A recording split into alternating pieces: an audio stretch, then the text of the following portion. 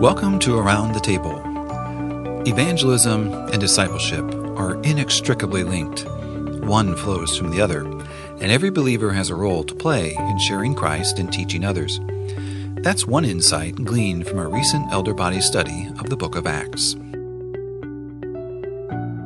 So what do you think of when you hear the word evangelist? Do you picture a man on a street corner speaking into a mic, or is it about leaving one's home and dressing differently and learning a new language and visiting a tribe in Africa to share the gospel? What does it really mean? Recently, we were encouraged to study the book of Acts together, and in doing so, we found our perceptions of what it means to be an evangelist. And it changed, and we thought about discipleship and how discipleship and evangelism are really connected. So I'm Brother Ken Wuethrich from the Indianapolis congregation, and I'm here today with Brother Ted. Why don't you introduce yourself, Brother Ted? Hi, I'm Ted Steffen from the Alto, Michigan congregation, and just really appreciate the opportunity to spend some time together discussing what we've learned as we've studied the book of Acts. You know, Brother Ken, in answer to your question, I've had many times when I've had misperceptions about what it is to be an evangelist or what is evangelism. And this study has really helped me to solidify in my mind the simplicity of it and not make it more than what it is. Another thing that's really helped me is understanding better the definition of gospel. In the past, evangelist, gospel, sharing the gospel, those have always been intimidating to me from a perspective of not that I couldn't share it, but was I doing it right?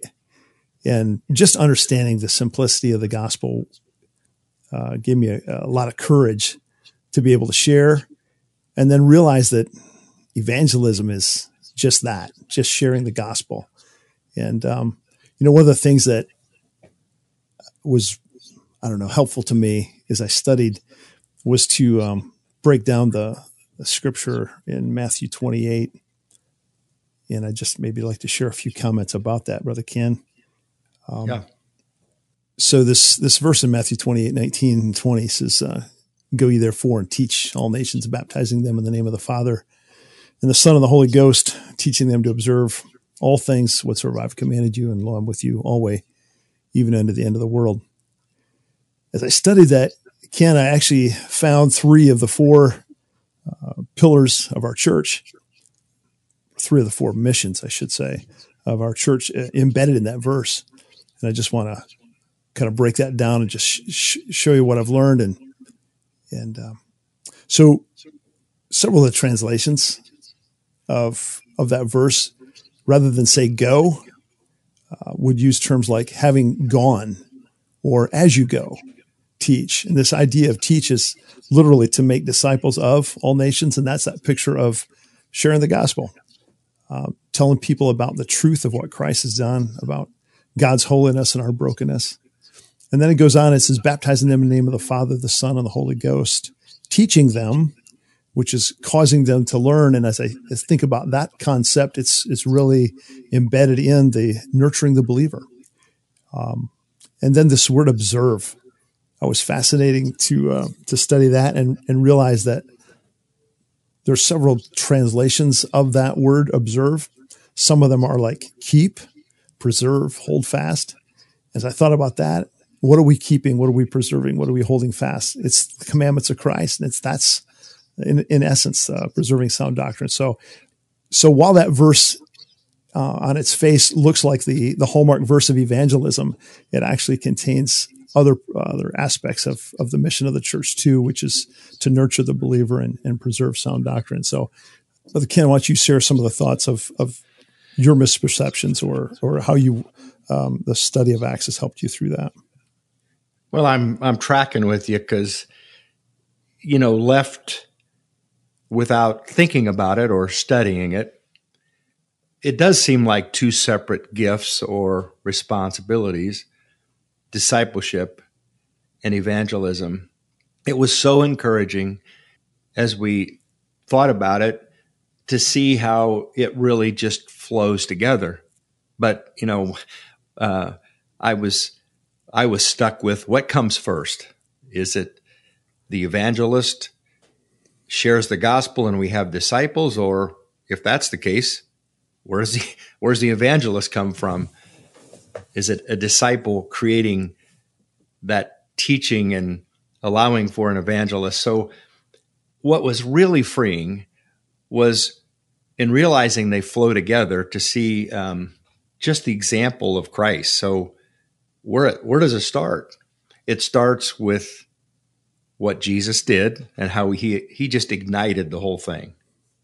He came and picked his disciples and he taught them, lived life with them, showed them the meaning of being like Jesus. And then here in Acts chapter 1, he disappoints them and says, I'm leaving, but don't worry, I'm leaving me with you, the Holy Spirit.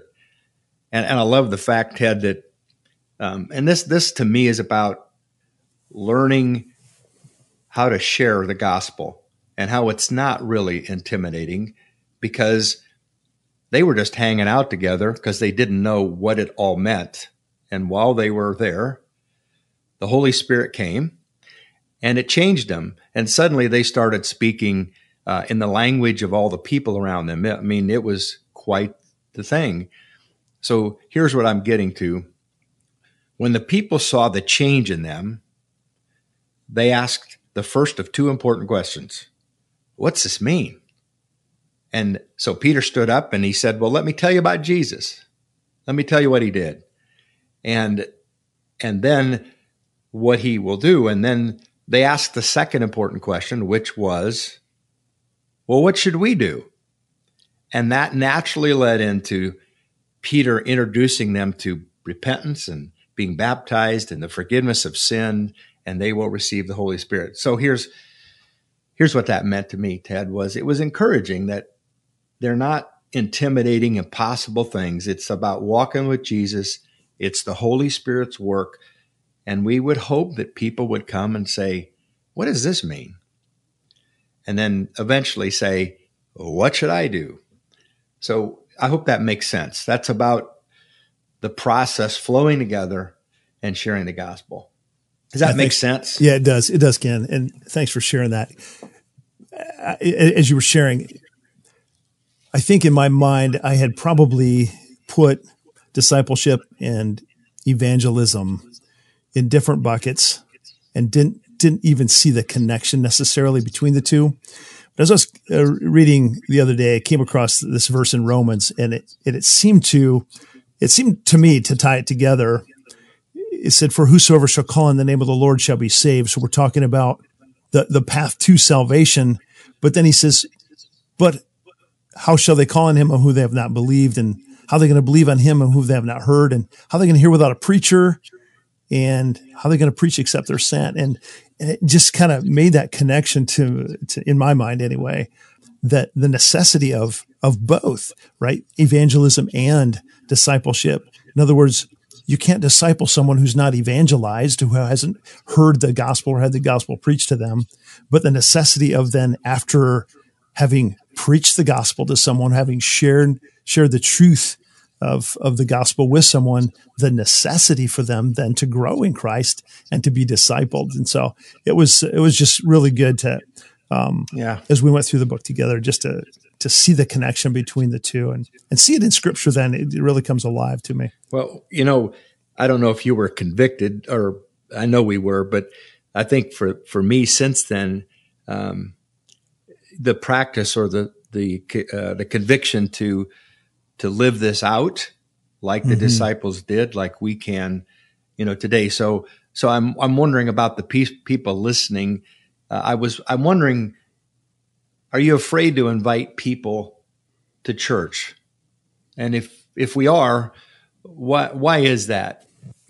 I think studying this, thinking about what evangelism means or what the benefit would be, you have to remember and give credit to the fact that it's the Holy Spirit's work. It's the Holy Spirit working in our lives and helping us live in a way that would make people say, hey, what does that mean?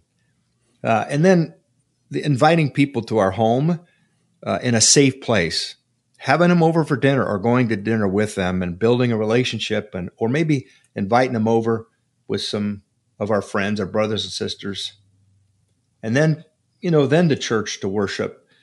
But our motive, at least what I've been thinking about, Ted, is my motive has to be about the gospel. And I think it comes from being a disciple ourselves and, learning about our salvation and wanting that for other people. Then we see it differently. We really, truly want them to ask the question, what should I do? And show them the way. So that role of the Holy Spirit, I think, is the encouraging part to me and the conviction that I can be an evangelist. Absolutely.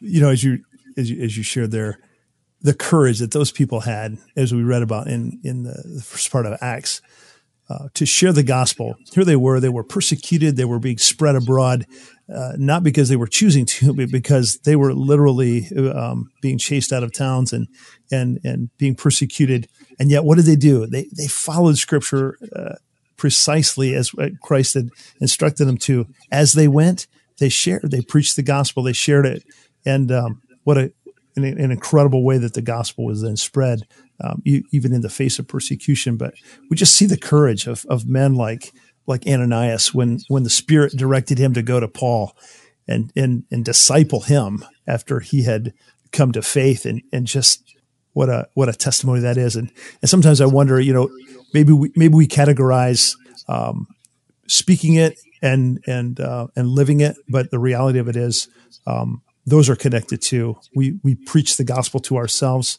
we model it, we preach it to others, and it's all tied together. So, yeah. Well, I think I like that example of Ananias, and but think about it. The good news is that as God is working around us, in all of us, like with Peter, and where's that at in Acts chapter 10 or so, where there's a guy that it was not on his mind to go to the Gentiles. It just that's not who he was, and he's praying one day, and the Holy Spirit comes and gives him a vision about what is clean and unclean, and then God's work and the Holy Spirit's working to Cornelius, and he comes and through all that, Peter says, God is not a respecter of persons. And the gospel was for the Jews and the Gentiles and all mankind. And so I have to remember that as I observe other people and not be judgmental, and to care and to see as God moves us into places and to people that, he loves too. So that's been very, very encouraging, actually. Yeah. There's another great example of the Spirit just moving, and maybe we've experienced that too, right? In our lives where the Spirit's moved us. Maybe we were obedient to it, or maybe we ducked and didn't. But yeah. Like the Spirit moved Philip. He says, "Go join yourself to that chariot there, that carriage," and with the Ethiopian eunuch, that would have been very intimidating. I think here would have been a position of pretty high authority and power, and yet there was a need there. The Spirit saw the need. He directed Philip to go, and Philip went. But there's another time in Scripture, Brother Ken, that is fascinating to me also, and that's when the Spirit said, "Don't go." Where Paul was wanting to go to Bithynia, and the Spirit said, "Nope, not there. I want you to go to Macedonia instead." And so he did. But it just shows the necessity of relying on the Spirit of God to direct both evangelism as we preach the gospel, as we share the truth with others, but also the Spirit's work in our lives as he sanctifies us through the power of his Spirit. Yeah. Ted, when I was experiencing the study of Acts, and then even thinking about this topic today, I know we're all alike. I think many people have wondered about evangelism and, the word discipleship and what it means. And I would hope that today, giving some thought to this, that it would be an encouragement to everyone and maybe some conviction. But the beauty of this is that it's part of our transformation. We are where we are. Our perspective is our perspective.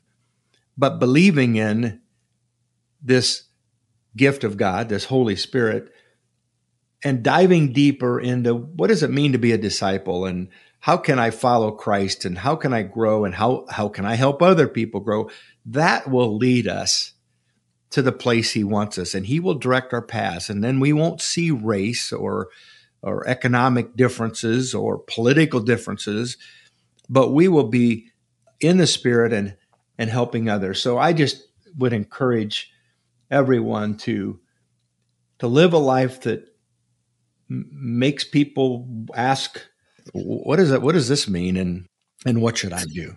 I appreciate that, Ken. The gratitude that we have in our heart for what Christ has done for us, it really moves us, or should move us, to want to share. And while we recognize the gift of evangelism in individuals, there are people that are gifted that way. The reality of it is every one of us have been called to share what God has done. And there's nothing, in my mind, there's just nothing greater than personal testimony of what Christ has done. I think of Paul and the journey that he was on after he was struck down on his way to Damascus, and how that impacted him. What a great example. And he used it many, many times to share the gospel with others. I'm reminded of Brother Ted we are a body of believers bound together. And I think what that means is, as we are gifted in just the right way, that we grow deeper in our knowledge of our Savior, which is really being discipled or growing in Him. But then we do share the gospel, that we do accept the responsibility individually and as a church. But here's the good news. We are a church working together. When we invite a couple, when we invite a person, when we share the gospel and they come to know Jesus, we work together. We share the load. We use our gifts as the body of Christ to nurture that new convert, that new believer, as they grow in the Lord, and then they become a discipler and an evangelist also. Let's never forget that it's because of the Holy Spirit that we are alive. The grace of God flows in our lives, and we then can live this out as a body of believers bound together. Thanks for listening. We appreciate your interest and also welcome your comments. To share your feedback or episode ideas, go to the Settings menu in AC Central, select User Feedback, and when the web page opens, click the Feedback on Around the Table link. Around the Table is a production of Onward Media, a communications ministry of the Apostolic Christian Church.